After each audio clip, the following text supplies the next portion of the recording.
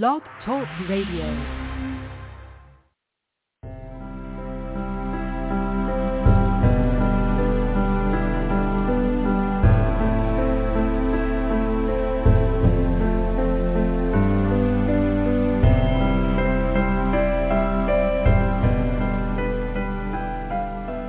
Welcome to Night Light.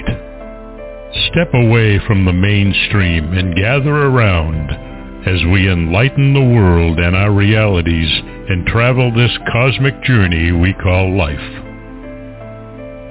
Join us as we share with you and provide that beacon that can guide us all to a better way. Explore with us as we examine a metaphysical montage of spiritual insights, covering everything from the mundane to the magical, UFOs to unicorns, and everything in between.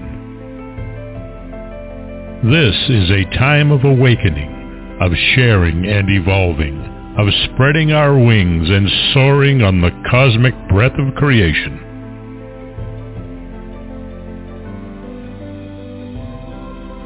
Come and join with other light-minded spirits as we weave our lights together to seek understanding, enlightenment, and with a little luck, some wisdom.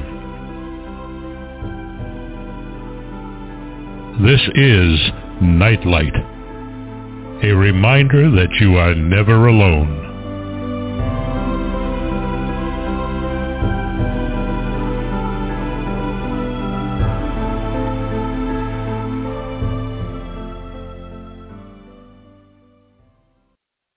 Welcome everyone to another episode of Night Light. When we read 1984, we learn that the Ministry of Truth is housed in a pyramidal-shaped building. Was Orwell stating that the ancient past set a precedent for his writing of this classic in the 1940s? The God for whom St. Martin's in the Fields was built became a church for Big Brother. Other than Christianity replacing the Greek and Roman gods, are there other examples of gods replacing earlier gods? So that's kind of like setting up this theme of precedence that we're going to get into tonight. And I think some powers don't want Dawn and me talking about this. And we'll probably get a low ESG score anyways. And to call in from my parents' basement, just like Richard, but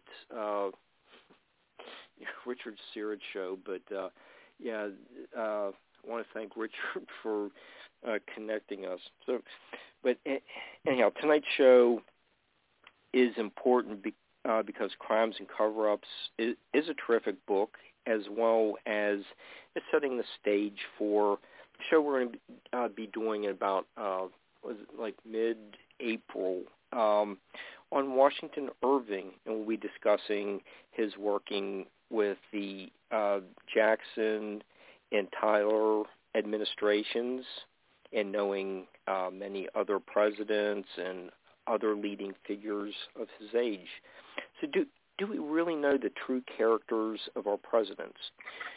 What precedents did the 46 presidents set for today's events and future generations? Our guest, Don Jeffries, identifies as a historian. He's the host of the I Protest podcast, and he's the author of Crimes and Cover-Ups in American Politics, 1776 to 1963, Bullyocracy, and other publications that can be found on Amazon and other reputable bookstores. Can be heard over the passage of time on Friday from 5 to 7 p.m. Eastern on Rothkin.com / America Unplugged, and the Donald Jeffries Show, which covers the passage of time on Wednesday from 6 to 8 on O'Kelly.com. Hi, Don. How you doing? Hey, Mark. How you doing? Good to be with you. I'm glad you're here. Rough start, but yeah, everything's working out fine.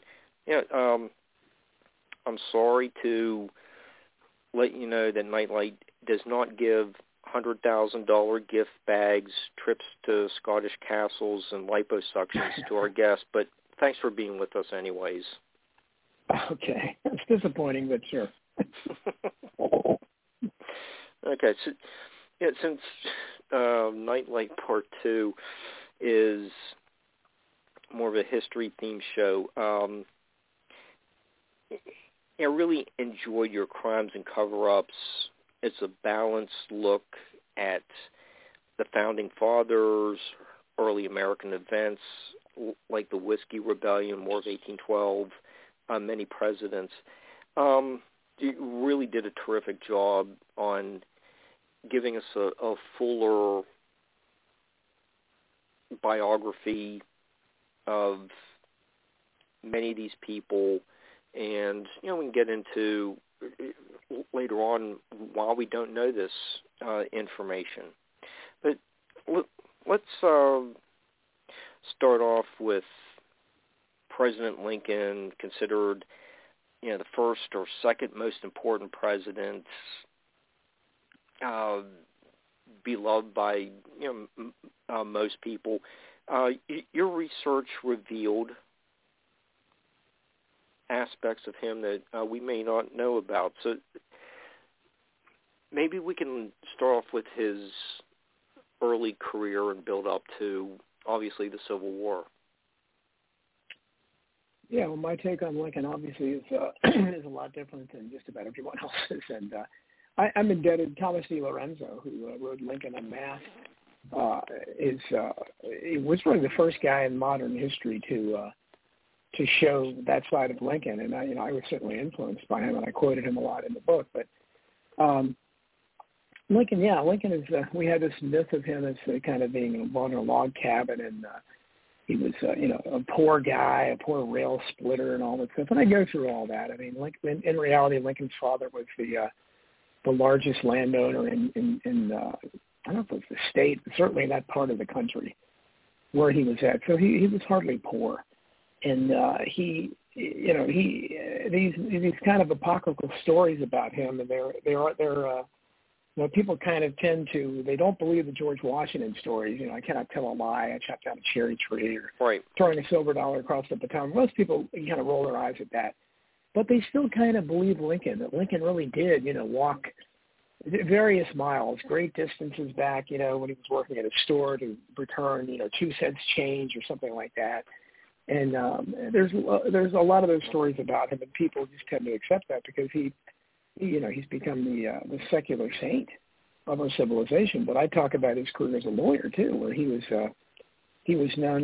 My hero Huey Long, who I write a lot about, was famous for saying that he had never taken a case against a poor man. I think it can be fairly said that Abraham Lincoln never took a case defending a poor man. When he was a lawyer, he was basically known as a corporate type of lawyer in those early days, and he mainly represented the big railroads. So this is, contrary to the image that people have of him. And it simply isn't true. Lincoln was simply not. There's nothing in his career to say that he was for the little guy. In fact, he was for the business interests. In that time, the powerful interests were the railroads, and he represented them. So he was hardly, a man of the people coming from nothing and defending a little guy. All that is contrary to reality.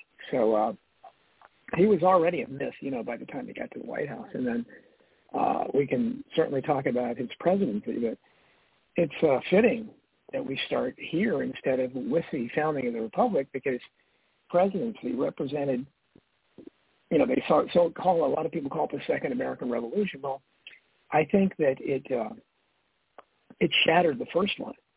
And, if you look back to why we became a country, why the founders fought a war for independence, there were two primary principles they were fighting for. One was, and the most important one, was the consent of the governed. This is a revolutionary concept that people everywhere have a right to consent to those that govern them. And they should be able to elect their, representatives. And they were very, very clearly, and, this would become important later, 90 years later when the southern states wanted to secede, because Jefferson especially, said over and over again that any time the people want to alter or abolish the government, they have the right to do it when it no longer fits their needs. So, and the consent of the government was very important because clearly in 1860, those southern states no longer consented. So by stopping them from leaving the Union and trying to keep them in force and killing almost 1 million men in the process, Lincoln shattered forever the primary principle behind the American Revolution. That was the consent of the government, because clearly they didn't consent, and he said, you have to stay here no matter what. You don't have the right to go form your own government. You have to stay here with us by force. So that was very important, and certainly after the other primary precept of the Revolution, which really became shattered, along the way, kind of piecemeal, and that is no taxation without representation. I think anybody that looks at our so-called representatives today and thinks that they represent us is very naive. So the two founding principles of the American Revolution are long gone. But the consent of the governed was gone when Lee surrendered to Grant at Appomattox in 1865, and hasn't been seen since. So when we pay lip service to that, it's ridiculous, because that war proved one thing. It was that the consent of the governed was not a part of the new American government. And the other thing you need to consider is after that war was over, prior to 1860, if you look back, when people talk about the United States, they talked about it as plural. The United States are, as they were considered sovereign states. After the war, it became singular, and so today we say the United States is, and it's one giant aggregation of states who really are like Alexander Hamilton envisioned. And Hamilton was really kind of Lincoln's ideological predecessor, because he was the first one early on. He was the one who wanted the strong central government, which Lincoln gave us. He built up the bureaucracy. He was the first big government president. He was the first imperial president. And he fulfilled Hamilton's wishes, and Hamilton also wanted the central bank, which, of course, eventually became a concrete reality with the Federal Reserve. But so unfortunately, the people lost at every turn, and the people especially lost. There was a battle between Jefferson's populism, classical liberalism, which I still am a populist and classical liberal, so I don't have too many peers in today's world. Nobody seems to want to be a civil libertarian anymore. But unfortunately, that side lost out over the course of history to the statist side, the Hamilton side, the Abraham Lincoln side, and later the Woodrow Wilson and FDR, and down to the modern presidents. Okay, we'll get into your populism and being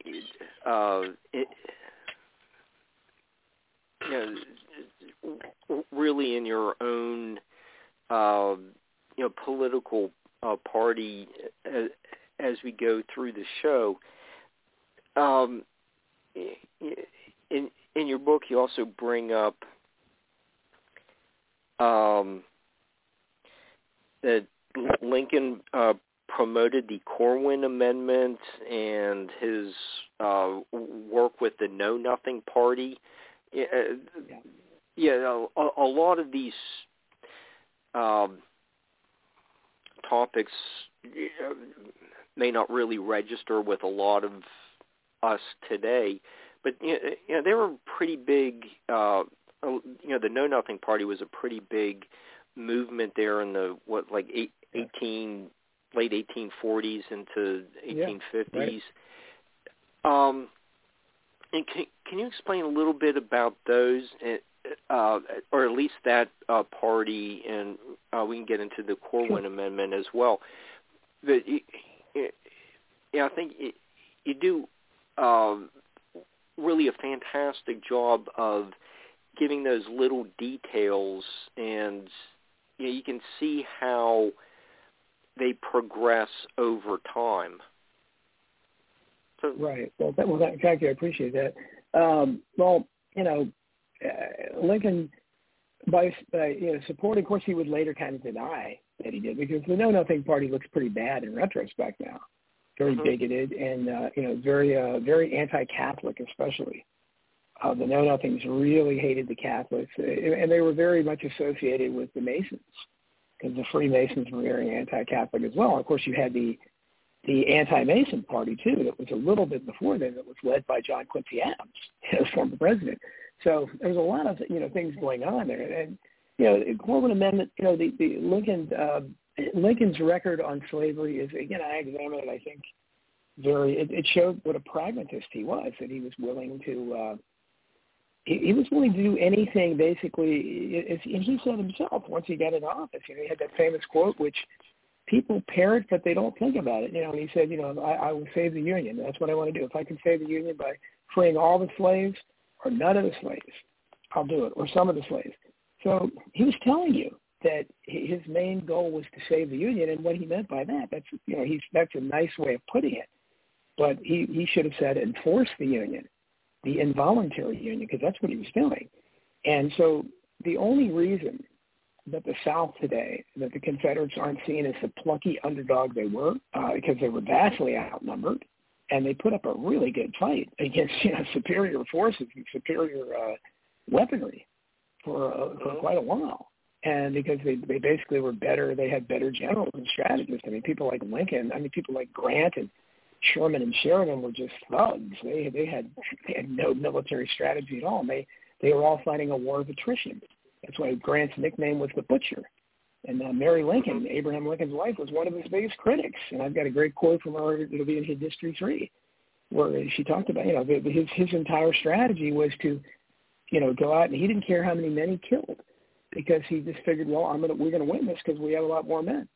And it was a bloodthirsty and very immoral strategy, and that's why George McClellan, who was the only really Union general that was really skilled, he was a great technician, but he got on Lincoln. Lincoln argued with him constantly because McClellan cared about the lives of his men, and he refused to fight. He was the only one who refused to fight a war of attrition. So, of course, he was the only one Lincoln had a problem with. And, of course, the court historians, and as you know, I use that term a lot, court historians, they're the ones like the mainstream media today. The court historians determine the past. They tell us what really happened in the past, much as the mainstream media today, tell us inaccurately and lie constantly about what's happening now. And they interpret events. The court historians interpret things in the past, and they have, of course, they cast, most of the time, they cast the good guys as bad guys and bad guys as good guys. And in this case, they make people, if there is such a thing as a war criminal, William T. Sherman and Philip Sheridan should be at the absolute top of the list, Grant not too far behind them. And we'll talk a little bit about that. But somebody like George McClellan really had some morals, and because he wouldn't sacrifice his men, Lincoln had said he had a case of the slows and said, you're not acting. Well, no, I'm not going to act like that. So really it was there's we'd like to look at it as a cartoonish thing, and all the way through World War II, whatever. We get these cartoon villains, and so Americans, if they think of this at all, they think of these tobacco spitting and drooling racists that are whipping their slaves and mistreating them and raping all the women. And again, nothing could be further from the truth, because keep in mind that these people thought of them, they considered them valuable property. We recoil at that idea today, but that's the way they considered them. So it would not have made sense for them to mistreat them. So that has been greatly exaggerated as well. And and of course they hate any court historian will bite your head off if you say the war was about, not only was the war wasn't about slavery, but even if it was about more than slavery, they'll go crazy. Oh, they'll call you a racist for saying that. Well, again, I've got the quotes in the book, that it's not the truth. And there's General Grant's famous quote that said, if I thought I was fighting for slavery, I'd turn my sword in tomorrow. And so, the North was not fighting for slavery, against slavery. Don, and you do make the point that from the 1860 census that there was only 4.8% of the Southerners owned slaves? Yeah. Yep. It was obviously it was it's like it is now. If they, well, of course, and one thing I always, when people talk about slavery back then, I love to bring up the fact that there are 40 million slaves in the world today. The establishment tells you 10 million of them are in India. Of course, that's, in India alone, that's like more than 3 times the amount of African American slaves in America at its peak. So, there's 3 times as many in India today. There's no boycott of India. There's no embargo of India. Nobody talks about it at all. And we've reported enough of their visa workers to take over IT. So alone. But so it's just not a moral issue. If they cared about slavery, you'd have marches and protests and people wearing pussy hats going crazy about slavery. They don't. They want to keep talking about the slavery that existed back then because it causes racial division in the country. And they act like that was the only slavery. In fact, slavery existed all over the world. It was a common thing, unfortunately, but it was. And so America was not unique in that respect. And there was nothing, slavery is slavery. Obviously, it's a horrible condition. Nobody would want to be a slave. I wouldn't want to be one of the intelligible things Lincoln said is, so I would not be a master. So I would not be a slave. I would not be a master. And, I certainly agree with that. I wouldn't be a slave master or a slave. I wouldn't want to be either one. But it was unfortunately a normal thing back then, and there was nothing better or worse about the American form of slavery. There was nothing, more barbaric in America about slavery than where it exists anywhere else, because obviously enslavement is barbaric. But people just look at it that way, and they want to believe there was something special, and so they can make it an issue for today's politics. And that's another thing the court historians do. They look at they convert all of history into our modern day issues so that they look back through the prism of the modern day. So they're looking at, especially in our politically correct world, our woke authoritarian madness. So they're looking back, and I would not be surprised if you didn't start seeing some exposés on, they had transgender units in the Civil War. Wouldn't surprise me at all, because this is what they do. They're rewriting the past. You mentioned 1984 in the introduction of the show. Yeah, that's what Winston Smith's job was, and this is what they do. They're constantly rewriting the past, creating unpersons. So Thomas Jefferson goes from the most enlightened man, certainly in the history of America, I think. He was a real Renaissance man, a man of the Enlightenment, one of the first great modern classical liberals, and he's turned into this vile racist, and instead Sally Hemings, who was one of his slaves, she gets elevated to status where she's the one we should be analyzing. She's the great historical figure. It's a perversion of reality, but it shows why we're in the situation we are today. Whoever the past is prologue. So when you get the past wrong, as we do, the court historians, everything they're telling you today, basically, my books show that. My hidden history books show that we've been lied to about everything. So you can't possibly have a situation in the modern day, in the present day, where you're at a position of truth. And so that's the when you're lied to constantly, you can't possibly be arrive at a situation where you're living in truth in any kind of sense of the word. Okay, well, Don, since you were just discussing the mainstream media and the court historians of today's world, set the scene for how President Lincoln dealt with the media of the early 1860s. I don't think a lot of the listeners are aware of how harshly he dealt with his media critics. Yeah, absolutely. He certainly did. Lincoln shut down over 250 newspapers and he was president. So, I mean, that should astonish everyone. And Lincoln brooked no criticism. Again, everything you've heard about Lincoln is exactly contrary to reality. He was called by his enemies. He was called a tyrant. And there's no other word to describe him. He was a tyrant.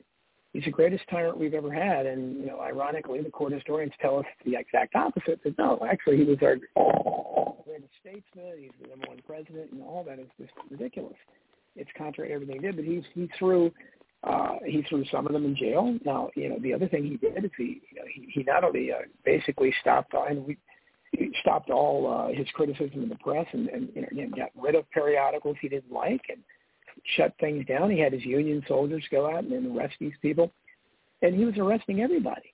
Lincoln, shortly after he got into office, he suspended the writ of habeas corpus, the first and only time in our history. The Supreme Court justice at the time, the Chief Justice of the Supreme Court, wrote a ruling saying you can't do this. This is unconstitutional. Lincoln threatened to arrest him. Now he did back off from doing that, but that was his impulse. His first step was on locking up everybody else. They don't even know because they didn't keep records. They were thrown into their families weren't notified. People in the North. I mean, basically, you could be walking down the street, and I give examples in the book. There was one guy with some kids or something reported somebody for waving a shirt that was stained with blueberry juice or someone. It had nothing to do, but somehow this was interpreted as being in sympathy with the secessionists. And the guy was thrown in prison. And you had books written at the time, American Bastille, things like that, by prominent people who were thrown into these makeshift prisons. They were treated terribly, and some of them stayed for a couple of years. And they were never charged. There were no charges because the writ of habeas corpus was gone. So you no longer got the right to know what charges were against you. You couldn't place bail. And this is a precedent that we see today. When you look at the January 6th defendants, very much in the same situation, almost exactly, that Lincoln's critics were, except for Joe Biden didn't officially suspend the writ of habeas corpus. So, but effectively, it has been suspended for them because they've been held over a year in prison without charges, without bail, solitary confinement, beatings, actually worse, being treated worse than Lincoln prisoners were. But Lincoln set the precedent for that. No other president, Lincoln was the 16th president of the United States. The first 13 presidents all adhered to the Constitution. None of them overstepped their bounds. James Polk was the first one with the Mexican-American War that started expansionist tendencies. And that was unfortunate, and I'm writing a lot about that in History 3, about what he did. Now, Lincoln, strangely, was a congressman at the time, and he actually opposed what Polk was doing, and he used some of the same language that the South would use when they seceded, 15 years later. But Lincoln forgotten what he thought at that time. But other than Polk, the first 15 presidents pretty much stayed, within their constitutional boundaries. Didn't matter if they were Federalists or Democrat, Republicans. But Lincoln was a new breed altogether, and that's why when he came in, he had a whole different idea. And this guy, even some of the court historians will say, we really don't know that Lincoln thought there was any end to his power. He basically thought he could do whatever he wanted because he was the commander-in-chief, and there was a rebellion on. And again, we see what do they call what happened in January 6th, the insurrection. So right. They mischaracterize something, and they basically, excuse anything they want to do, any kind of tyranny, any kind of violation of rights. They just call it a rebellion or an insurrection or whatever. But Lincoln set the precedent because there was no precedent for this before that. And, you have even something like Lincoln's precedent was quoted directly by George W. Bush's aide, John Yoo, when they were criticized for torture with the prisoners at Guantanamo Bay and Abu Ghraib. He directly quoted Lincoln. He cited him as precedent. So very dangerous precedent. I mean, you could see that Lincoln doing what he did. I mean, he had the first draft in the history, the military draft. And if you look back at history, the famous New York draft riots were mainly the Irish immigrants who were incensed that a lot of them had just gotten off the boat and they were being forced to go fight some war they had nothing to do with. They didn't even understand the issues. And they naturally were incensed. So, that was a huge protest, one of the biggest protests up to that time in American history. And the idea of a draft, again, unconstitutional. There's nothing in the Constitution where the government can force you, conscript you into a military service, then can set that precedent. And once, Woodrow Wilson reestablished it with World War I, and he reestablished a lot of other awful stuff, which I go into in my books, and then Franklin Roosevelt kind of fine-tuned it even more. And the rest is history. All the presidents have, they built on what Lincoln started. Lincoln was the first imperial president.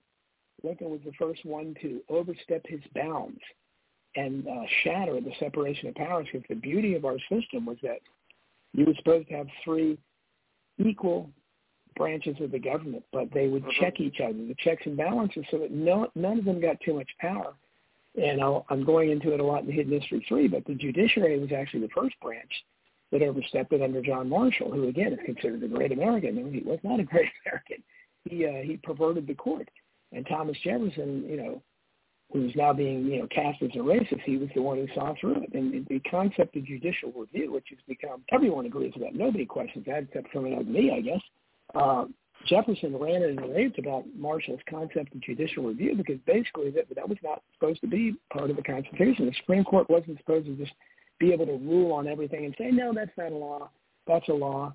That's not. They were supposed to interpret the constitutionality of things. But they at that time, they became much more powerful than the legislative and the executive. And then when Lincoln became an imperial president, the executive and the judiciary left the legislative branch, which is theoretically the most responsive to the people, because we can overturn the House if we never do, but we could every 2 years.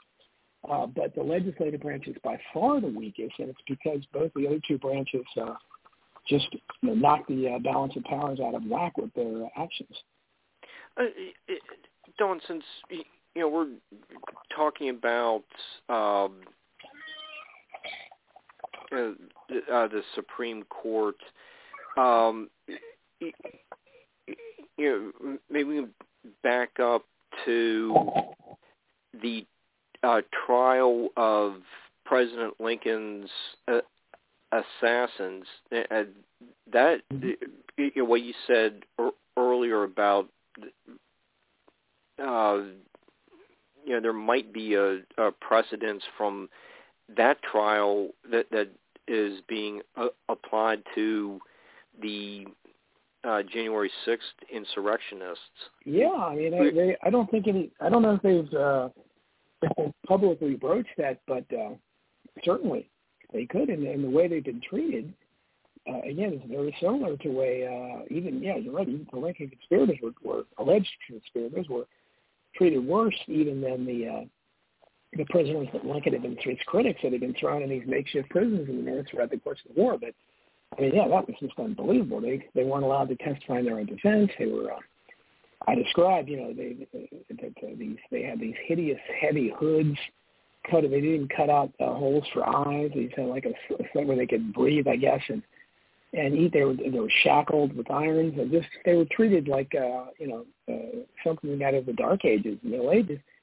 It was horrendous, and I think ironically, I talk about Lincoln being the greatest tyrant we've ever had, but I think there's no question that he was killed by a conspiracy from his own midst. It was an inside job, to use Alex Jones's expression, and I think Edwin Stanton was probably the mastermind, the Secretary of War, because he's the one that devised all these medieval-type tortures for the prisoners, and of course, the real disgrace of everyone in America that was in power at that time, Mary Surratt, became the first woman executed and hanged in American history.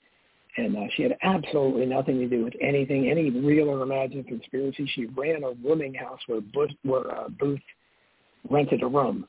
That's the extent of it. I mean, the idea that they hanged that woman, that's a blot on our history, even if nothing else had come out of that time. And I go into great detail in the book about why that was such an injustice. Yeah, and you would think if there's going to be a fair trial that John Wilkes Booth's diary would be admitted as evidence, and you note that there are numerous pages that came up missing. Yeah, so, absolutely. Do we know? Do we know what was on the missing pages? Is there an alibi to some other incriminating information? Do we have it? Have they ever shown up? No, and it's again, you can speculate what was on them, but again, it's like all these incidents that I investigate. I mean, this is typical. There's always missing evidence. There's always missing or suppressed evidence or withheld. In this case, the pages missing are right, the crucial pages leading up to the assassination, and Booth himself said he left that cryptic message on the record saying, "I have," and he wrote in his diary that was retrieved after the assassination, where he said something like, "I have half a mind to return to Washington, D.C. and clear my name, which I feel I can do." And of course, that's a strange thing for somebody to say who was supposedly identified by everybody in the theater who knew him. How could he clear his name? I mean, the only way he could possibly have done that, I don't know that he could clear his name, but he could have made it clear who he acted for. I mean, he could have said, Stanton and the rest of the Lincoln administration put me up to this, which I think that's probably what he would have said, because I think that's, again, I don't know. That's, I think that's where the evidence reasonably leads us to, 100 years later, to say the same thing of the JFK assassination. We don't know exactly who orchestrated it, but I think we can easily say that it was powerful forces within the government. I think the same thing can be said about Lincoln's. Amazing.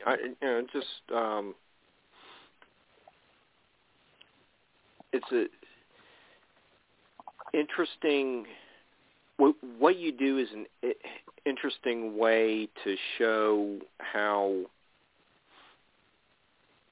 history repeats itself, or get to the phrase "more things change, the more they stay the same." Right. Mm-hmm. You just kind of wonder about these.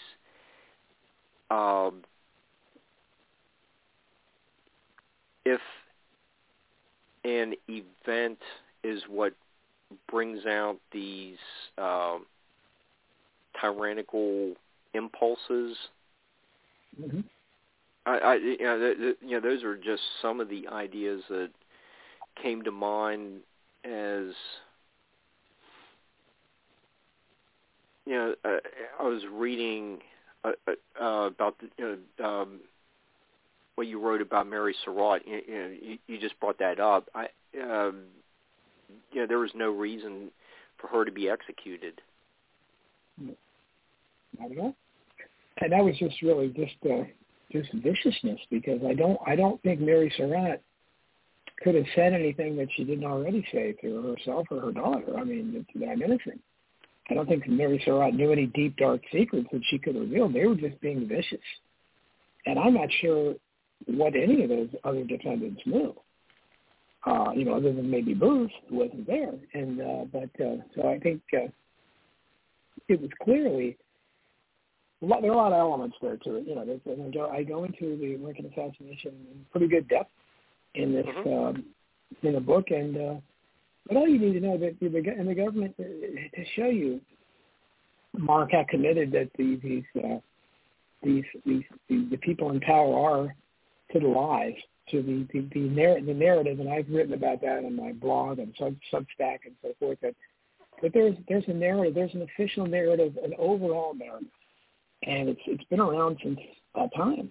Certainly, it's stronger than ever today. But the official narrative is that, and that's why you see people like me and you demonize this conspiracy theorists, because we're questioning something about the narrative, and it doesn't matter what it is necessarily. It can be 9/11, it can be JFK. Me going back to the Lincoln assassination, it could be Seth Ritz, it could be something new, Epstein or something. But whatever it is, and that's why you have Snopes and all the fact checkers and everything. They're desperate to come out and discredit any questioning of any of these things. There's not one thing that can be questioned, because the narrative is that those in charge know best. They know everything. It's like, being a little kid and questioning your parents. Don't question me. Do as I say, not as I do. All these things you hear when you're a little kid and you're too, young to understand it. But that's the way they treat the people. And it goes back to even, they're so committed to the lies and to the narrative and to the smearing they've done of people, since that time. There were critics of the Lincoln assassination that said there was more to it than Booth, and they wrote books.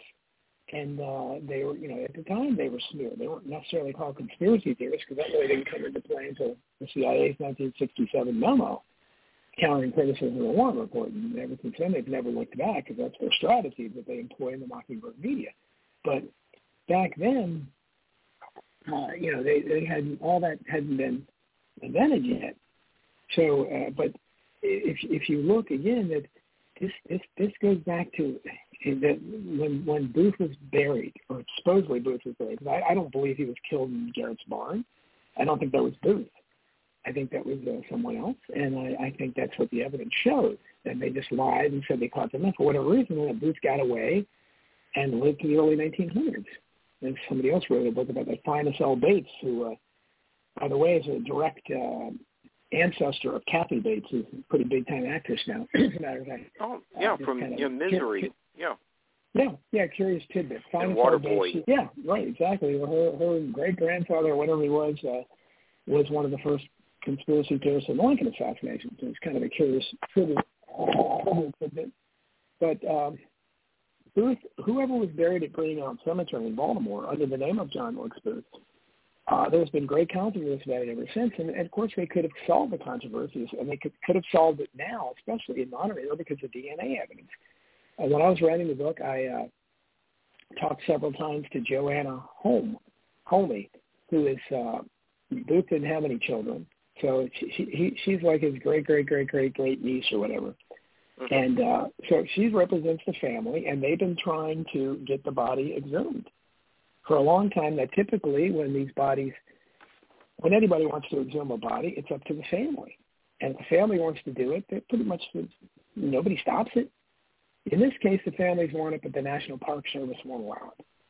Now, why would that be? I think it's pretty obvious, because they know, or they're scared, that body isn't John Wilkes Booth. Because what does that do? Even now, because really, that we're talking about something that happened over 150 years ago, so it shouldn't impact our present politics at all, but it does, because you see the domino effect. Because if people say, "Oh, they lied about that," then because it wasn't Booth, so it opens up a can of worms, and these dominoes begin to fall.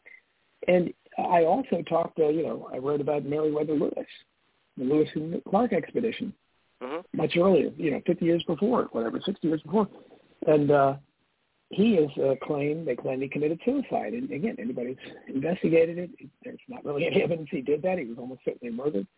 His family believes that too. And again, he didn't have any kids either, so I talked to his great-nephew.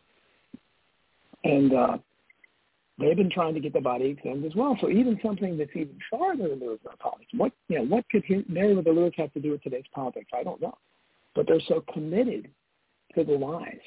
The court historians are so committed to the narrative that we're always right. And these kooky conspiracy theorists are never right. That they're withholding. They're not, the National Park Service is blocking it, so he can't be exhumed either. So that's why when we talk about things like today, I mean, they're not about to give up on anything that's meaningful today, because they won't even give any ground on something like that. But, you're talking about, over 200 years ago in the case of Meriwether Lewis, and but they're committed to the lies, and they slandered people for a long time that questioned it and tried to make them look like they were, being sensationalists, or they weren't respectful to families. In this case, the families themselves weren't. So that's how deep these things run. Like, they're not just, covering up Building 7 of 9/11 and the magic bullet with JFK assassination. They are covering up everything, and they know. The court historians know when if you're chipping away at one little element, that could cause something else. So they fight it. And believe me, I know. I've talked to some of them, and they just their minds are completely closed. And on the rare occasions when a court historian ventures off the reservation, their reputation is shattered forever. And one example of that I wrote about in the book Crimes and Cover-Ups is John Tolan, who was a Pulitzer Prize. Now, to win a Pulitzer Prize in history, you got to be a court historian. You got to be in good grace, good standing. He won a Pulitzer Prize, I think, for his book on Hitler. And so, he was a brilliant guy, but he pretty much towed the line, establishment-wise. But he started doing some research into Pearl Harbor. And he decided, wow, the record really shows FDR knew about this in advance, and it does. So he wrote the book Infamy, early 1981, something like that. And, it's very controversial, obviously. He was called a Nazi, which makes no sense at all. He wasn't even talking about the Nazis, but he was called a Nazi. And he was drummed out of the historical community. He ended his remaining years are very sad because the only people that would give him a chance to speak were the revisionist historians who were tied into Holocaust denial and everything. And that's where he had to go to get any kind of an audience or forum. And he went from Pulitzer Prize to that, and all because he demonstrated very clearly. The evidence showed that Pearl Harbor was not a sneak attack. That FDR might as well have been flying one of the planes himself. That's where So I can understand why more court historians don't, go off the reservation, because it's obviously a much better gig, to get tenured at whatever college you're with, and get the great respect of the media, and make a nice salary. And so who wants to be called a Nazi and like he was? So it's I can understand them, but still I think you have to seek the truth, especially if you're supposed to be writing about history. Okay, since you just brought up the book Infamy, let's be fair and balanced and look at President Franklin Roosevelt about 70 years later. You're saying that he was very much aware of the surprise attack on Pearl Harbor. Why don't we know that kind of information? Why isn't public information about Mary Surratt just had is really at the right place at the wrong time? Why isn't this common knowledge? Well, I think it's what I said about the court historians, and they basically work for the deep state, whatever you want to call it, much as all our state-controlled media does.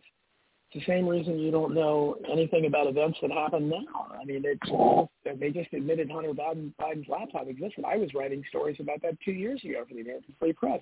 None of that. I mean, everybody knew it was on this thing.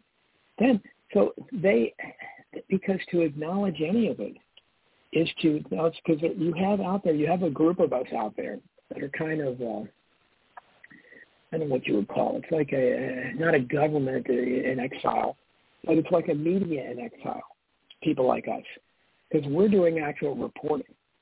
We don't have any tenured position at a college. We don't have any kind of a huge television network that's paying us $1 million a year to read off a teleprompter. So we don't have any of that to lose.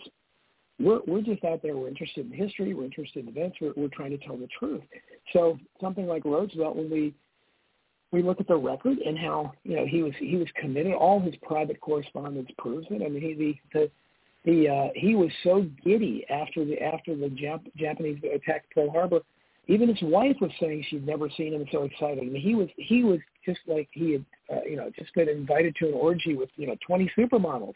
I mean, he was so excited and because this is what he had wanted. And Roosevelt, like all the high-ranked presidents, Wilson and Lincoln, of course, especially Teddy Roosevelt, these are all tremendous warmongers, and we see the ones today, and obviously all of them are that are in office now. They just live for war. This excites them, and it excited him. And as most of these guys are, he was a chicken hawk. You know, he didn't serve in World War I, although of course he was gung ho for it. And so, but that's what most of these guys are. So for whatever reason, they like to pick apart, like Jefferson, for instance, and some of the other old dead white racists from the founding fathers. That's what they call them.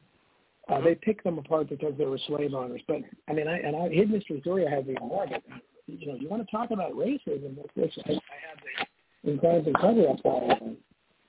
I have a lot of comments from Lincoln on the record that read like something that the Grandmaster of the KKK would say. And in Roosevelt's case, he led a segregated government, and when he passed the original like Social Security and all those laws, and I have it in Hidden History 3, and people will be able to understand it. They exempted domestic work, and they basically exempted all of the work that blacks disproportionately were doing, so that they didn't get Social Security. They didn't get a lot of these benefits that everybody else was getting, and it was a really racist policy, if anything is. But he doesn't get criticized for that. Instead, Thomas Jefferson does. And this is the problem with the court historians. They have decided who the great presidents were, who the heroes were, and who the villains were. So if you come out with something that says one of the villains had a human side, or even something that simple, that maybe there was something decent about him, but they will not consider that because they're cartoon. They're writing the most simplistic history possible. And I think I quoted in that book, where this court historians basically said that, their concept of American history is that Washington founded the country, Lincoln saved the Union, and Roosevelt expanded it to include everyone. And again, he was actually a racist, like almost everybody was at the time. But that's their view of history. That's their simplistic view of history. It's down to that level, and they can do it because, I know writing history myself, it's not a great time to be writing it because most Americans are historically illiterate and they're just not interested in it. So they don't, it's easy to fool them about the past when not that many people are paying attention, and they certainly haven't studied it. So I try to tell them. Okay. I was just going to say, do you think podcasting is a place where more and more people are getting the truth, what they didn't learn in high school? They're just moving away from the obvious staged stuff in the mainstream media. I think so. Yeah, I think it's really this the alternative media consists of podcasts like this, shows like this, internet radio shows. That's the only kind of medium other than blogs and things like Substack where I write. And there aren't many print media left. Like the American Free Press, I write for them regularly. They're America's last free newspaper. That's there aren't many. Gerald Salente's Trends Journal is pretty good. I mean, there are not many things out there, but that's the alternative media. So yeah, so people that are listening to this show or any of the shows that I appear on or my own show, that's where you're going to get the guests that you're not going to get anywhere else. I mean, I was on RT television a handful of times, and of course now they've gotten rid of them. And I was on the Travel Channel once. I was invited on Fox News, Laura Ingraham once, but they rescinded the offer 2 hours later with no explanation. I hadn't been invited back. So I don't really know what was happening, but so people like me, this is the forum, and I've been on Coast to Coast, AM, which has millions and millions of listeners. That's the biggest forum I can get, and I'm on there usually a couple times a year. But that's an alternative outlet because they do let alternatives. Obviously, they let me on there. They're letting people that are pretty extreme on. But that's it. So people that are listening to these shows, this is where you're going to have to go to get the information, because otherwise you're limited to basically Tucker Carlson, who does a pretty good job most of the time on most issues. But that's about it for the mainstream media and television. And most people get their news from television. And there is, other than like the American Free Press and subscription only things, you're not going to have much. There's no alternative information, newspapers, or anything anymore. They just all top the party line. Don, you were talking about the academics, court historians, or saying who the good presidents are, and they decide, this guy wasn't that good, based on whatever reason. But you do mention a couple presidents that most people don't know a whole lot about. Is John Quincy Adams and Millard Fillmore. Why are they these obscure presidents? Is because they weren't. You had in your book that they weren't like pro-Masonic. Is there more to it that explains why they've been relegated to kind of like over in this other category that we really don't want to talk about? Well, Millard Fillmore, I don't know, how much he did beyond what I wrote about him in the book. He was, he probably, maybe was forgettable in a lot of ways. But John Quincy Adams was maybe, could be the most brilliant president he ever had. I described his intellectual abilities. He was incredible. Yeah, and that was what I was thinking. There's the Steven Spielberg movie, but he has a famous dad. But we really don't know a whole lot. He's not featured as much like President Lincoln. Right. And Lincoln, of course, is one they're going to constantly focus on. But they again, this is what the historians, the court historians do. They will pick a handful of people from every era, and that's all. That's who they talk about. They don't talk about anybody else. So, and with the founders, and I talk about a lot of the people that were important, the James Otises of the world, people like that were big in their day. Thomas Paine has been largely forgotten. They wrote Common Sense. Mm-hmm. And they basically, we still talk about Washington, obviously, and Benjamin Franklin,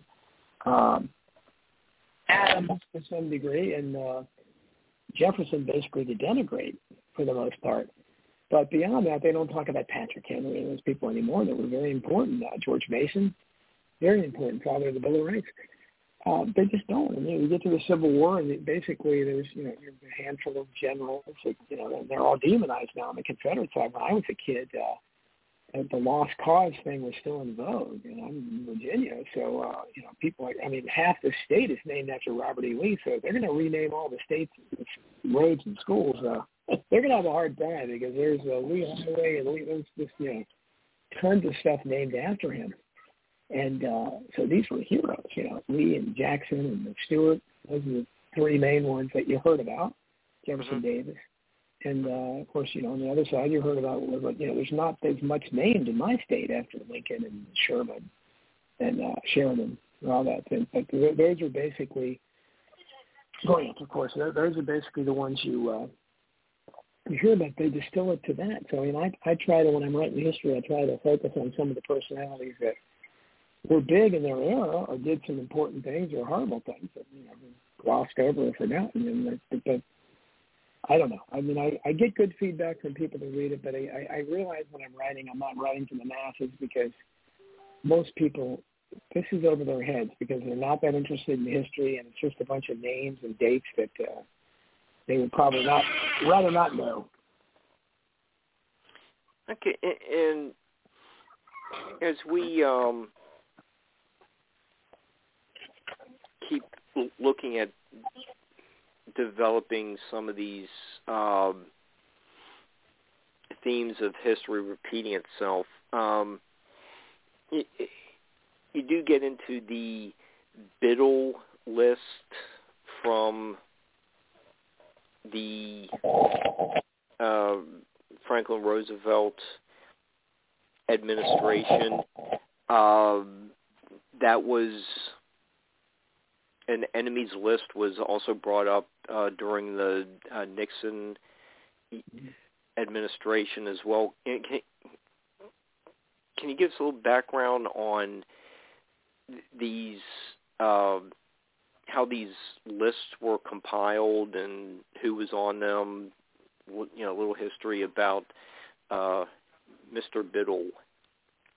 Well, I mean, Francis Biddle was the Attorney General at the time under Roosevelt, but that was again, this builds upon the precedent that Lincoln started, because Lincoln didn't really need an enemies list. He just threw all his perceived enemies in jail. So I mean, that was basically, and got rid of their newspapers if they were his enemies. Wilson, built on that. He threw his, the World War I protesters in prison. He revived the Alien and Sedition Acts, which were under John Adams and Thomas Jefferson, roundly criticized. He revived them. And then FDR, again, took the enemies thing to the extent. He had the Biddle's list, which is, Biddle's list is, you look at Nixon, most people, maybe not now, because, again, people don't know history at all, but back when I was young, that was a big thing, Nixon's enemies list. And he had, like, Jane Fonda and some actors and stuff on it. I think it was 20-some people on it. It was nothing. Biddle's list was much bigger, much more important. And, of course, then you come to Barack Obama. Barack Obama had a kill list. And nobody talked about it. And nobody cared. They still talked about enemies, Nixon's enemies list. It's like, what?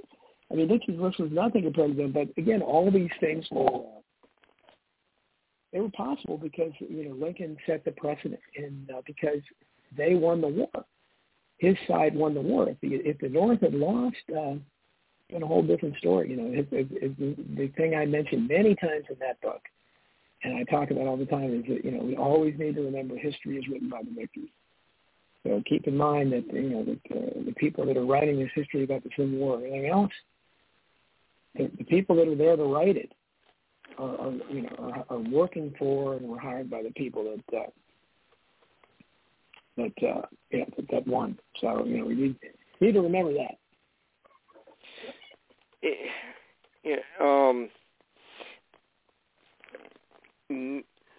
I'm sure most people listening now or who will be on the archives have probably seen the Godfather trilogy, but you work in how much President Franklin Roosevelt wanted to have a connection to the mafia. Mm-hmm. Well, he used the, again, this is, I think we should be happy that people like Frank Costello and Lucky Luciano, these people were associated with, they helped the Allies. Luciano wanted to go over into Italy and, lead the troops himself, which is, I don't think that would have been a great idea. But again, is that, so we have the moral high ground when we're using, organized crime kingpins, and that's what we did. But because they had built up the Nazis, especially, and Hitler especially, into the ultimate of all the boogeymen, H.L. Mencken, one of the great liberals of his era, we don't have them anymore. He talked about, practical politics being nothing more than an endless series of hobgoblins. And I talk about that all the time. So we've had hobgoblins since, the Confederates during the Civil War, and, the the dreaded Hun during World War I, and the Krauts, whatever they wanted to smear them as, and then, Hitler was the biggest, the dirty, sneaky, rotten Japs, and then Hitler was the biggest one of all. And, since then we've had, Castro and Saddam Hussein and Osama bin Laden, Gaddafi, Noriega, endless series. And now, of course, you have Putin, who's the latest hobgoblin. And these are all, things that distract from the problems in America. We have domestically, and in fact, takes the attention of the people away from the corruption of those in charge of them, and the fact that they're never held accountable for their corruption and their crimes. The Hillary Clintons and all these other people are walking free, and that's. But no, we've got to do it. Look what Putin's doing. Look at and it started way back then, but they reached a crescendo with Hitler, and so all was fair and love and one more, and especially to see this unprecedented demon. It wasn't even human, the way they built it up. So you go, okay, we had to use, Lucky Luciano and Frank Costello. Yeah, sure, we used the mob, but we had to defeat Hitler. So anything would have been fine. They could have used serial killers, anything, and it wouldn't have mattered because they had demonized the Nazis, especially to such an extent where people would have accepted anything. Jack the Ripper. Right, but it's just really interesting to read that information to show you how, literally, politics makes strange bedfellows, and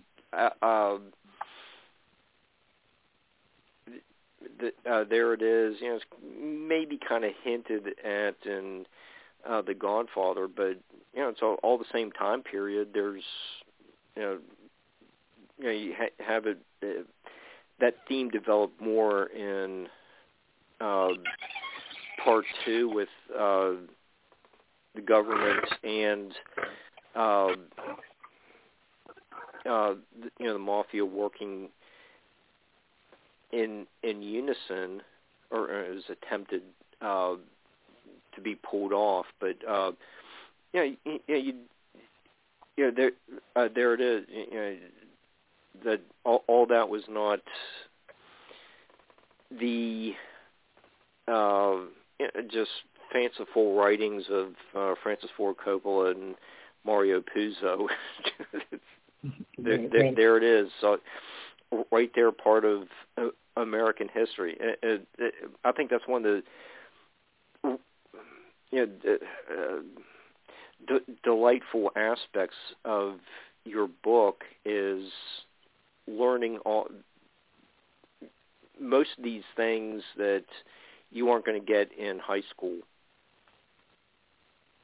Right. You're not going to get exactly. You're not going to get whatever history they teach in high school is so. And even back when I was in high school, it was never enough for me.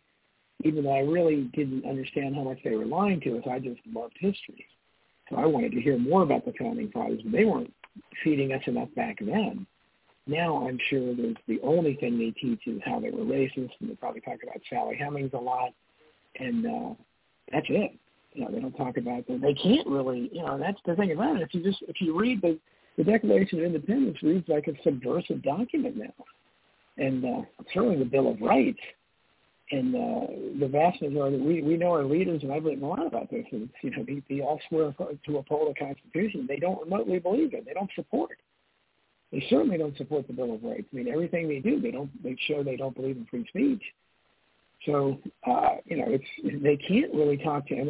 I've commented in that book as well, how I'm a big Hollywood guy. My latest book's about showbiz. But, I'm amazed when I go back and look at the history of Hollywood that even during its most patriotic period, there's never been a biopic about George Washington, or Thomas Jefferson, or Benjamin Franklin, ever. Patrick Henry, Thomas Jefferson, they've never made a picture. Hollywood stayed away from that subject because they knew that even back then, you're talking about the World War I, World War II area, the era of authoritarianism was already creeping in. So, and it didn't fit in with the history of a rebellion, of people trying to throw off the yoke of oppression and being against tyranny. and the consent of the governed, all that was contradicted by what was going on in World War I and World War II and the presidents we had and the politicians we had. So they can certainly today. I mean, just something like when the right wingers started the Tea Party movement a while back, that was denigrated, but basically because of the name. Because the Tea Party, brought back memories of, oh wow, this is the angry colonists, They're almost certainly racist, throwing tea into the thing. So they don't want any reminder of that time period because it contradicts everything we see about the world today. I mean, today's all compliance. Obey orders, put your mask on, get your vaccine, wave your Ukrainian, I stand with Ukraine. That's what it is obey the orders. It's nothing. There's nothing about, liberty and say, leave me alone. And I don't agree with that. I mean, that's foreign concept in today's America. And so they have to stay away from the founding fathers, the era of our birth as much as they possibly can because they don't want the people getting any ideas, Okay. Well, okay, so, since you're saying the founding fathers are so scary, they're a threat to the global reset efforts, and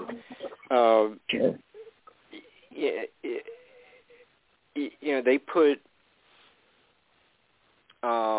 information in the Constitution about dealing with money, how to be made, and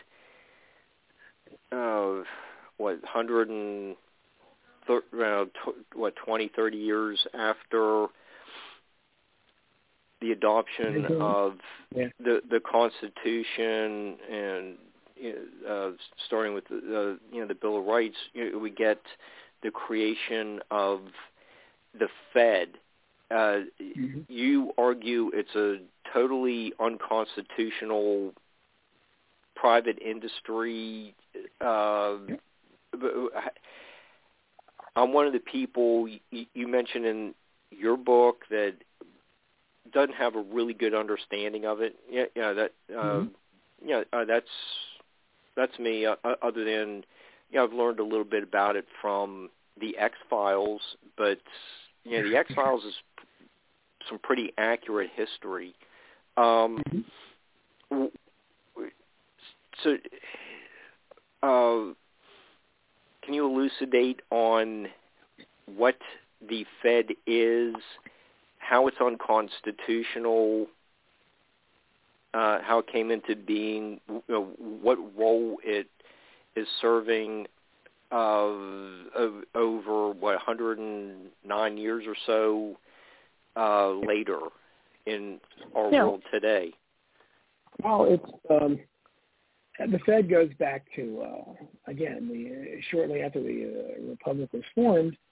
You had people like Jefferson who were dead set against any kind of central bank, and you had people like Hamilton who and Hamiltonians won. They created the First National Bank and had a charter of 20-some years or whatever, and then I think Madison was forced to renew it during the War of 1812.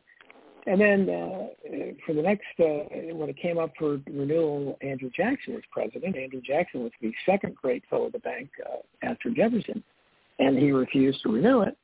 And eventually, they had these battles for the bank, and this was constantly going on. And the National Bank and bankers and the Hamiltonians won for good in 1913 when they passed the Federal Reserve Act. And of course, I like to make it simple for people because it's complex, but you can know two things about it to show you how dishonest it is and the problem. One is the name.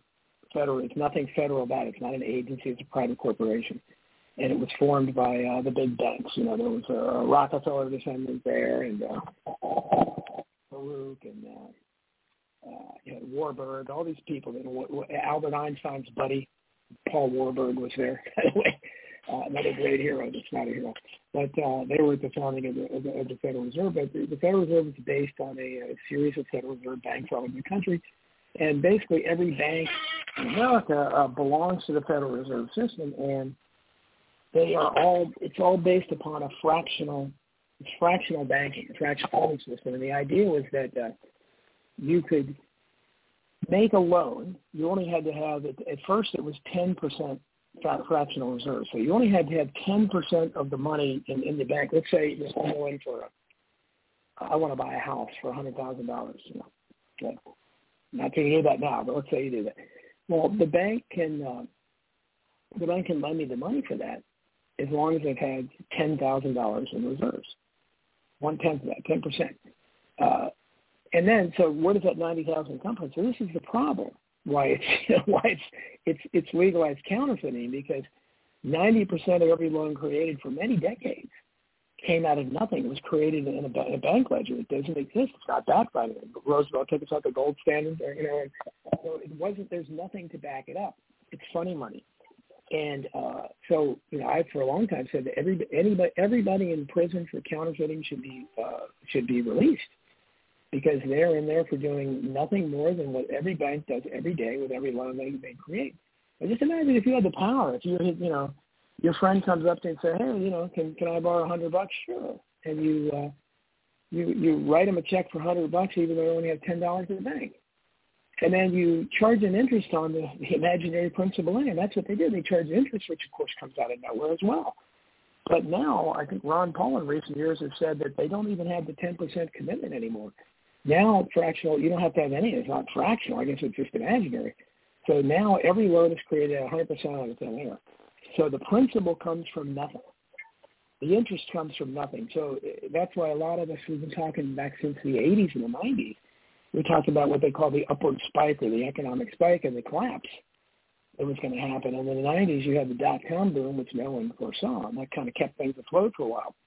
But I don't know how, the economy, our financial system is on life support because it's based on imaginary money that's not backed by anything. So if people wanted to pull the loans in, they couldn't, because the money's not, there's not enough money anywhere near in existence to pay it off. But I say, when people talk about, foreclosures or defaulting, if a bank lends you something and they get one payment out of you, they're coming out ahead.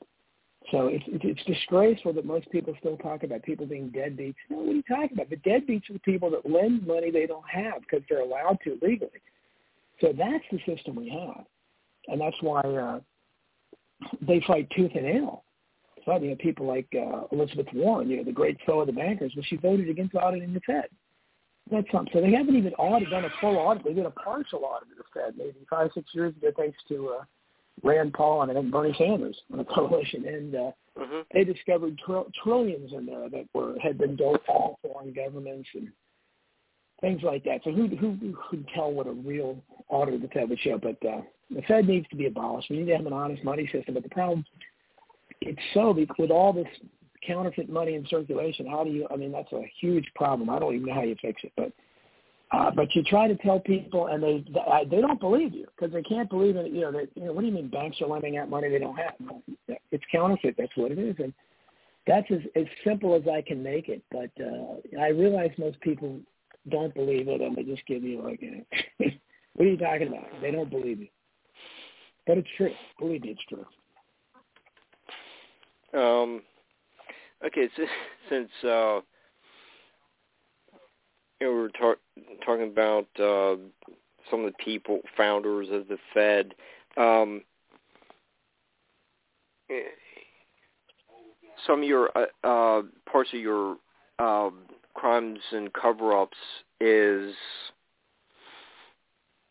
about some of the people behind the events, and you go into that with the War of 1812. So put that into perspective for us as, we move from the Revolutionary War to, the early stages of the Republic. Well, and we mentioned earlier the French, and again, insult the conspiracy theorists, what he was saying. It's hard to document these things. They claim the Rothschilds, supposedly, basically it was their war. They have quotes on the record. I think I quoted an article in Business Insider. So there's something to it that they wanted this war, and that was the first practice of financing both sides as well. That happened in the Civil War as well. You had people that financed both the Confederate and the Union side. But the War of 1812 was important to remember because it's really the only time in our history, because I don't count Pearl Harbor because I don't think that was a sneak attack. I think that was contrived. It was a false flag. But American shores were, now that's one war I would have supported, the War of 1812, because it was a war of defense. The British did invade and attack us, so you have to fight a war of defense. So that was really the last just war in my mind that America has ever fought. And it came, burn the White House. I mean, you have to protect the homeland, really protect it, not the fake stuff we're talking about now. But and really, I'm not sure even what the issues were then. Again, it's like most of the wars. Were the British just bitter because they lost? The last time, I don't know. Maybe they thought they could go and finally beat back the little plucky colonists. I'm not sure, but it was really, it kind of again laid exposed the because the people that were against it and for it were kind of all over the place. Where some you would expect to be for it, and some you'd expect against it, but again, I think that and the National Bank was tied to that as well because Madison basically was a protege of Jefferson, and he was pretty much pressured into having to to do it to finance the war. So people can say, well, did the Rothschilds or whoever get behind it just so they could have the National Bank? I don't know. They started within World War I. They started wars for more unclear reasons than that. So they just love war. It's very profitable for them, and they never looked back once they did that. You have the Mexican-American War and the Polk in the 1840s, which again, no just reason for it. I mean, we just took land that was Mexico's, and so you have crazy radical groups today that hate America, like La Raza, but they have a point because we did take their land, and And of course, the Civil War, I mean, you just go to all these things. In 1898, the Spanish-American War, I mean, most of them precipitated by false flags, and it's just been an ugly history. I think someone has tabulated that America has been at war 90-some% of the time since they were founded as a nation. Yeah, Dawn, that's some interesting lead into the Washington Irving show in a couple weeks, and just talking about the with the Mexican American War, taking the land and saying it's now part of Texas or whatever. But you also have the Aaron Burr's attempt to do something like that as well, to set up his own republic, and Washington Irving was there to, that's a little preview for the listeners, but in that early part of the 19th century, it's really interesting to look at all these philosophies and ideas of forming your own government out of, like the southwestern states. Mm-hmm. Before I answer, can I? Do you mind if I have a quick drink of water? Oh, sure. Okay. Go. I'll be right. Go right ahead. Barbara, how are you? I've run out of show? paper to take. I've run out of paper to take notes on, actually. Yeah, we're setting the stage for some of the early young adult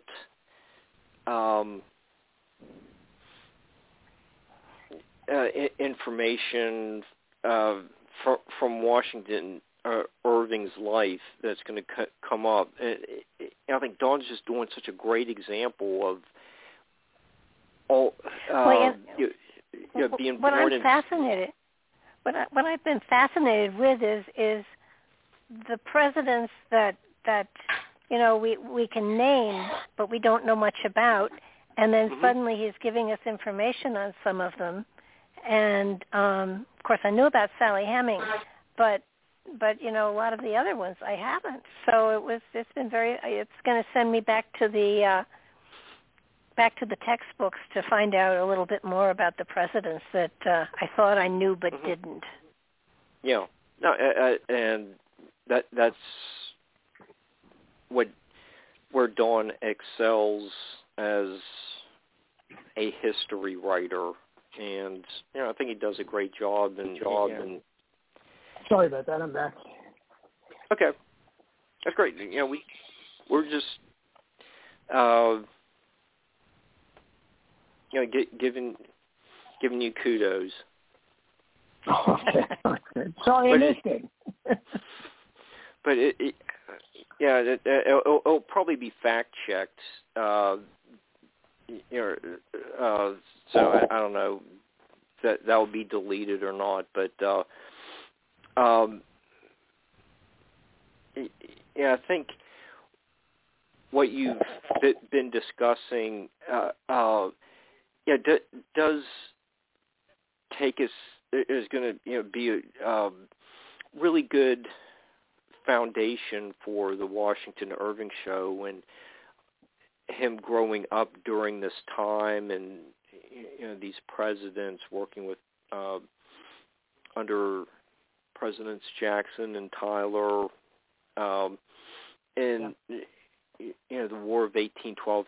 So some of these events that you've been discussing are going in such a lively manner are going to make for a terrific show with Brian in a couple weeks. So I'm just very appreciative of all that you've been revealing to the listeners tonight. Pleasure. Okay.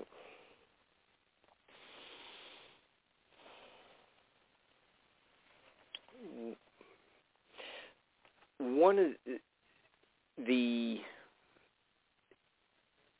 topics you discussed that we really haven't brought up, even though it's kind of a local event for me, is the Whiskey Rebellion. Sure. What's the background story, or what's your take on the Whiskey Rebellion? Well, Whiskey Rebellion and Shays Rebellion, both very similar. They remind us, when I get to, because I have a tendency to worship the Founding Fathers. I have stars in my eyes for the Founding Fathers since I was a kid. And, I just do. I don't know, whatever. I was drawn to them, and to me, they're ideal heroes. But whenever I get too much down that road, I think of the Whiskey. That's why I wrote about it. And the Whiskey Rebellion was basically, they had a point. And keep in mind that whether it was Shays Rebellion, led by, Daniel Shays, who was a soldier in the Revolutionary War, and the Whiskey Rebellion as well was led mostly by men who had served in the, in the War for Independence, and they were disenchanted because here they had fought a war that was, they were told a lot of it had to do with the fact that they didn't want unfair taxation, their taxation without representation. So that's why they served the tea, in the Boston Harbor, at the Boston Tea Party. But here you had, and maybe they were, but you could say that if they went overboard by going crazy over a tax on whiskey, which is what they did, It's really no different than the tax increases on tea and stamps, that set off the war for independence. So I think they had a point that this is really kind of a betrayal of what they fought for. And that's what they thought anyhow. And disproportionately on a particular group, and they were incensed about it. And so I sympathize with them. And I'm sorry that George Washington, crushed it, with military force. And I think that's, that was, he had a lot of great things about him, but I think that was a black mark against him, the way he handled the whiskey rebellion. I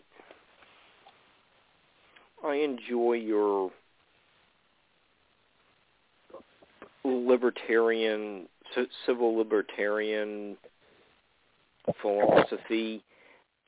How does your family and friends react to your unwillingness to go along with the program? Well, I'm not exactly. Never been. Well, I can't say. I used to be popular at parties, not necessarily at family gatherings. I joke now, especially when we talk about awake and asleep, that I have a big family and big extended family, and the only person in my family that's awake besides me that's basically standing behind me is my son. He's really awake. No one else is. And, they tolerate me. My wife and my daughter tolerate me. But, I think that some of my nieces and nephews have canceled me, literally. And it is what it is. It's my family is like any others. People say, well, you think no, it's not easy to wake people up. I found, I can't wake my flesh and blood up for the most part. And so it's people want to believe the narrative. You say, my unwillingness to go along with the program. They want to believe the program. They want to believe the narrative because it makes their lives easier. It's fun. It's no fun to be going. It's like to be the only one in the room pointing out something that the emperor's not wearing new clothes, which is what I do basically all the time. And so, why can't you be such a troublemaker? Why can't you be such a rabble-rouser? I was called a rabble-rouser from the time I was young, I noticed things and I pointed them out. And most people, especially now, when the country's so divided, they don't want to hear any talk, going against the narrative that they're hearing because they're swallowing what they're hearing from state-run TV. And so somebody's talking about, the COVID narrative or the vaccines. They don't want to hear that. So, no, unfortunately, I thought maybe I'd done a better job, because what I'm doing here on the radio and everything now is no different. And I guess that's why they told me, oh my God, maybe they listen in secret and don't tell me, but it's nothing, which wouldn't surprise me. It's nothing different than what they heard from years, barbecues, and Christmas and Thanksgiving, and because that's, I would always expound on things, I would just, things would come up and, here I am, I'm going to give my take, and, everybody's just, I thought maybe, that some of them agreed with me. I guess I must not have been as influential as I thought I was. Yes. You're doing really well with all your podcasts and being a guest on so many shows. You're working on the Hidden History book. What else do you have going on? Well, I write. People, they can find I write regularly for Substack now. I found out a way to make a little bit of money doing it. So if you go to Substack.com, or actually go to DonaldJeffries.media, that's where my Substack writings are, and I've gotten good feedback. I have a lot of subscribers. There's a pay option now, so some people have become paid subscribers, so I get a little money from that. But Substack's a great free speech forum. Glenn Greenwald is probably the biggest name over there. But, obviously I'm honored to be in his presence. He's one of the few voices on the left that's sane and still a civil opinion. Not many of us left. But people can find me there. I write to the American Free Press regularly. I usually have 3 stories in every issue, and it comes out every other week. That's another way, that's the money I make. It's not very much. I tell people I'm living out my dream, but I'm getting paid like a McDonald's worker for it. But it's a good thing I had something to fall back on, because I'm doing exactly what I always wanted to do. And my books, it's gratifying. I have 6 books out now, and it's nice, but again, they don't give you much of a royalty rate. And, Hidden History has sold it very well. But Crimes and Cover-Ups has done pretty good, too. But the other 3, kind of lag behind. And so I don't get a whole lot of money from that. And so, I need people to support me any way they can, and they're starting to do that in Substack. So, and also I have Jeffries.news with my blog. I've been writing that. If people are really interested, they can go over there. I've been writing that for many years. So the archives there they might give you entertainment for a few days or something if you go there and read all the things I've written about, because I've written about. And I also have bonus chapters from I think 3 of my books. I have bonus chapters over there that weren't included in the published version, so you can read those over there. So there's lots of places to find me out there if you do search. So what got you interested in being on this a historian, looking at digging deeper into history than what the general information that we're given while we're in school? What was the impetus to? Well, as I said, I always loved history as a kid, and I especially loved the American Revolution, American history. Well, I loved English too because I was always writing. So basically, I was asleep in school outside of English and history, American history. I didn't care that much about world history. The American history I loved. So I was, just something about it thrilled me. I used to love to go to the Smithsonian. I live in the D.C. suburbs, so I used to love going and looking at George Washington's tomb and Winter and Mount Vernon, things like that. I loved that stuff from the time I was young. And then, the Kennedy, JFK was killed when I was 7, and that was one of the most had a huge impact on me. Significant event. Our family crushed, Catholic family, and just everybody crying and watching nonstop TV, and it just had something, a spark was lit in me, and of course it was, that's when I started down these rabbit holes. I mean, when I was into history as a kid, I was just enjoying it for the sake of history, but it wasn't until I started researching the JFK assassination as a teenager that I realized, there's more to it than this, and I realized what a big lie that was, and that's been an obsession for me ever since, and it led me to open other doors and down other rabbit holes. So, from there it was Martin Luther King and Robert F. Kennedy, and then the scandals that I wrote about in the first Hidden History. I documented. That was basically the first Hidden History is basically a timeline of my life as far as politically, because it starts with the JFK assassination and it ran up through the Obama years, and that's when it was published. But so it covers everything in there: 9/11, Waco, Oklahoma City. All that stuff. That so people can, that's been by far my most popular book, and it's just something I've never, and then when I wrote Crimes and Cover-Up, the book we're talking about now, that was kind of a prequel. It should have been called Hidden History too, but for some reason the publisher didn't like that name. So it's basically the prequel to that, and so it's from the founding of the Republic up until right before the JFK assassination. So, but I have They tell you when you're a writer you should write about what you love, what interests you, and I do. I don't think I can write about stuff that doesn't interest me. So everything I write about, my book on showbiz, about bullying in schools, bullyiocracy, all that, these are subjects that interest me. So it's a labor of love. Okay. another, we have about 20 minutes left. We can probably just touch on bullyocracy.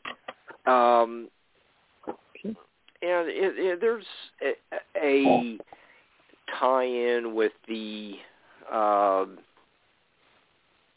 tyrants, authoritarian figures that we looked at.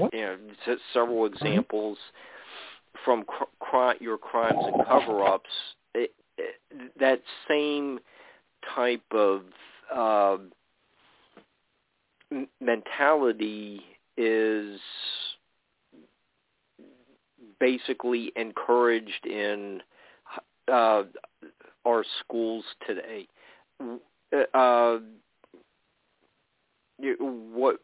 What did you observe, from your experiences as well as you going into the schools and having a volunteer position in the schools? What did you see that gave you ideas for writing Bullyocracy? Well, I always was. I was aware when I was in school. I was aware of the social hierarchy, and again, I approached this subject like no one else ever has, and that is that that's the subtitle: how the social hierarchy enables bullies to rule schools, workplaces, and society at large. And so, by the whole social hierarchy, I mean basically the popular versus unpopular thing. So that there's a caste system in every school. And anybody that's been to high school, so it starts in middle school, but it's in high school, and everybody knows. And it's if you go to if you ask any kid in any high school, they're going to be able to name certain kids that are the most popular, and they're in effect the celebrities in their school. They're famous in that little environment, big fish in a little pond, and I contend that this concept of, because you can't have popularity if you don't have unpopularity. So there has to be a yin to the yang. There has to be a contrast. So on the other end of the spectrum, you have the poor trenchcoat mafia kinds of people who are picked on. The goths, the geeks, whatever you want to call them, the people that are walking around with their pencil protectors and scotch tape holding their glasses together. The nerds, right? So they have to exist, otherwise there's nothing to contrast to popular people too. So I contend that this is wrong, and this enables bullying. And recent studies have shown what I thought for years that they finally admitted that no, it isn't. The bullies aren't the ones from the wrong side of the tracks whose dads are beating them up every night and they're taking their hostility out on other kids. I mean, that may happen here or there, but by and large, the studies show that the popular kids are the ones doing the bullying, especially the females, the mean girls. 100% popular. No non-popular girl is a bully. It just doesn't happen. And they're enabled by. It's almost like they feel they have to do this. It's like part of their job description or something, that they have to bully the unpopular kids, and the system lets it happen. And most of the time, it's just annoying.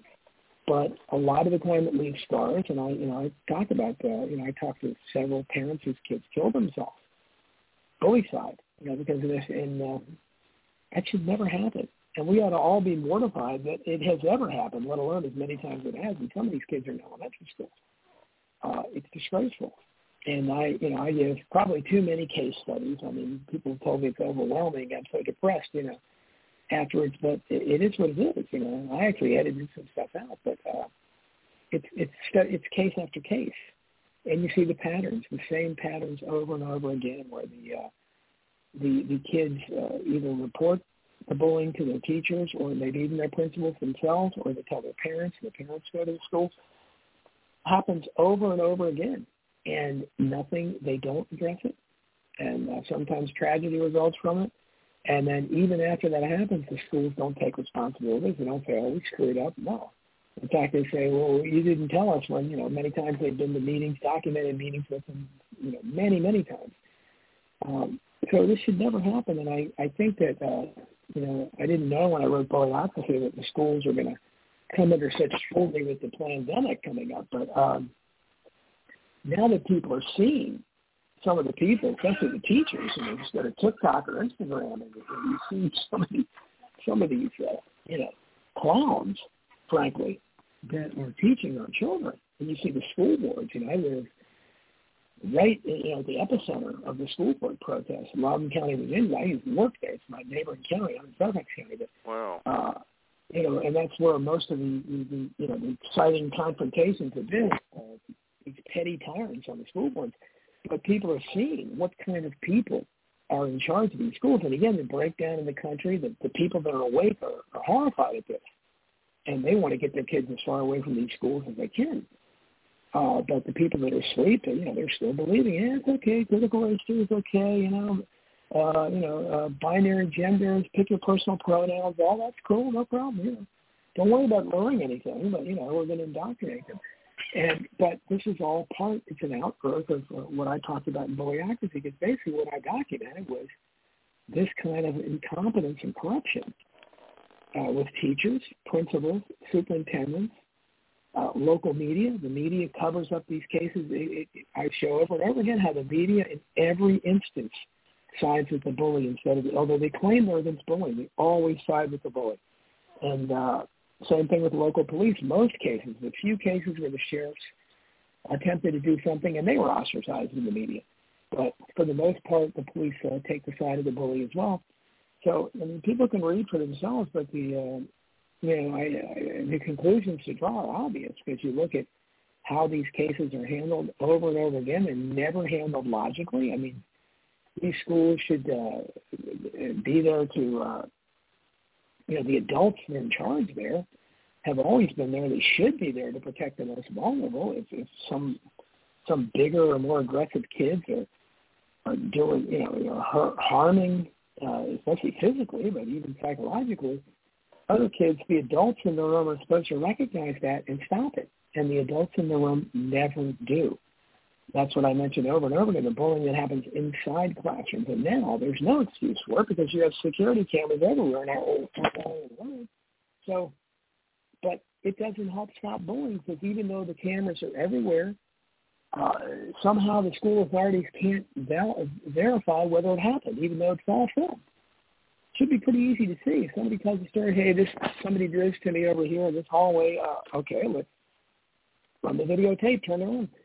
But they never do. Half the time they won't even look at the tape, because, again, they're protecting, and they're not admitting it, but that's what they're doing. They're protecting the social hierarchy. It may not even be consciously, and I have a section in the book that explains why this is, and that is I go into the background. I list a bunch of celebrities and successful people, Fortune 500 people, politicians, actors, Janis Joplin, Phil Spector, Lady Gaga. Yeah, they were bullied. Yeah, there were lots of people that were bullied to them. But I list the people later, the celebrities that were big men and big women on campus. These were all people that were big athletes, prom queen, homecoming queen, and you'd be astonished at how Rosie O'Donnell was a homecoming queen. Woody Allen was a great high school athlete, played basketball and baseball. It's amazing how many of these actors that you wouldn't even suspect. So basically, my contention is, you have people like Joe Biden was a big football star in high school. Donald Trump was a baseball star. There's so many of these guys. So they were all jocks in high school themselves. They were part of that popular crowd. So when and certainly and almost all these guys who lived their fraternity life, because after they get out of high school, they go to college, and they join fraternities and sororities, and they refine the bullying and they become hazing.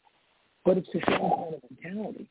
And these are the people that then go on to success in life, and they are the ones who become the CEOs and the local representatives and things like that. And so basically, was it Bowling for Soup? They had that song "High School Never Ends." There's a lot of truth in that.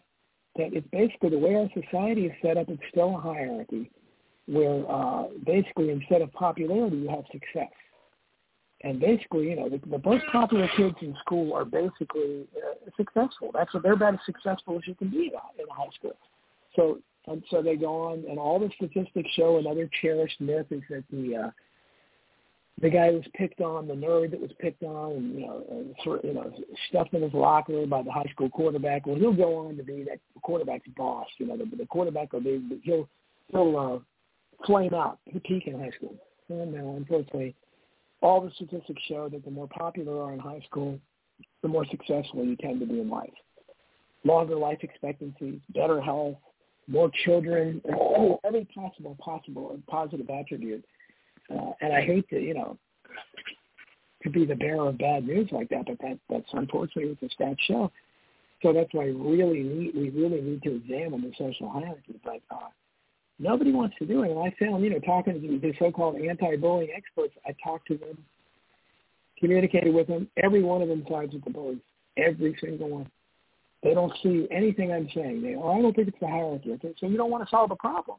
Because you're not going to, you start a foundation to have, some of them will say, we're going to have the most popular high school players working to stop bullying. No, the most popular high school players are the bullies. Understand, this is a joke, but that's the way they approach it. And so it's like everything else in our society. The wrong people are in charge, and they're not proposing solutions that are going to help the vast majority of people. So whatever they're proposing here, it's not going to stop, but it's not going to help the people, because for the most part, kids in high school, they're, like I was, they just didn't want to be there. Boring, you're struggling to stay awake in class. But for people, a small group at the top, it's a dream. It's like going to heaven every day. It's fantastic. It's utopian.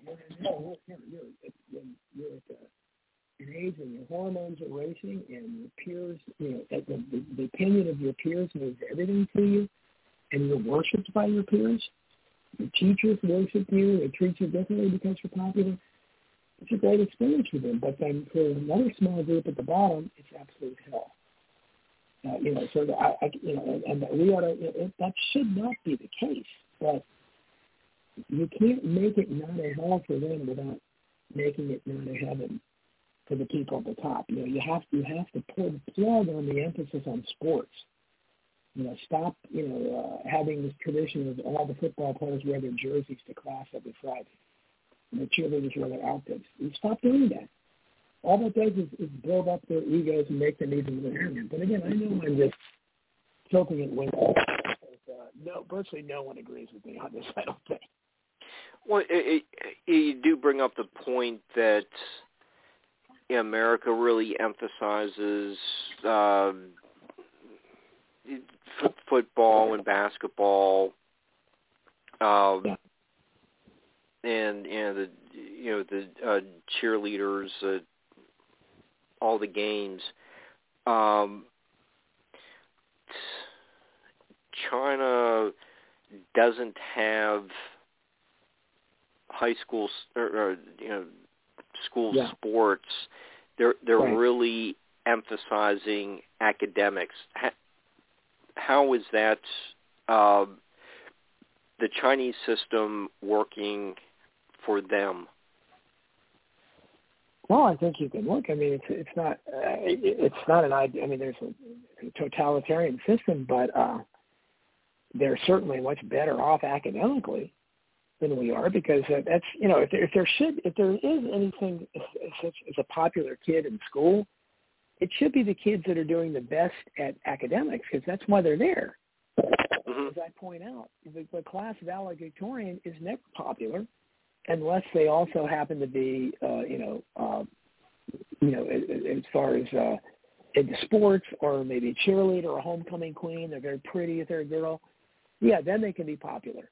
But they're never popular because they're a good student. It's never been cool to get good grades. In fact, it's usually uncool a lot of times, at least was when I was in school. And so that's nothing twisted about that, because you're there for the purpose of getting an education. But those that are doing best at supposed to be doing in their school, they're not popular. They're the people that are popular are the tough guys and the hot girls.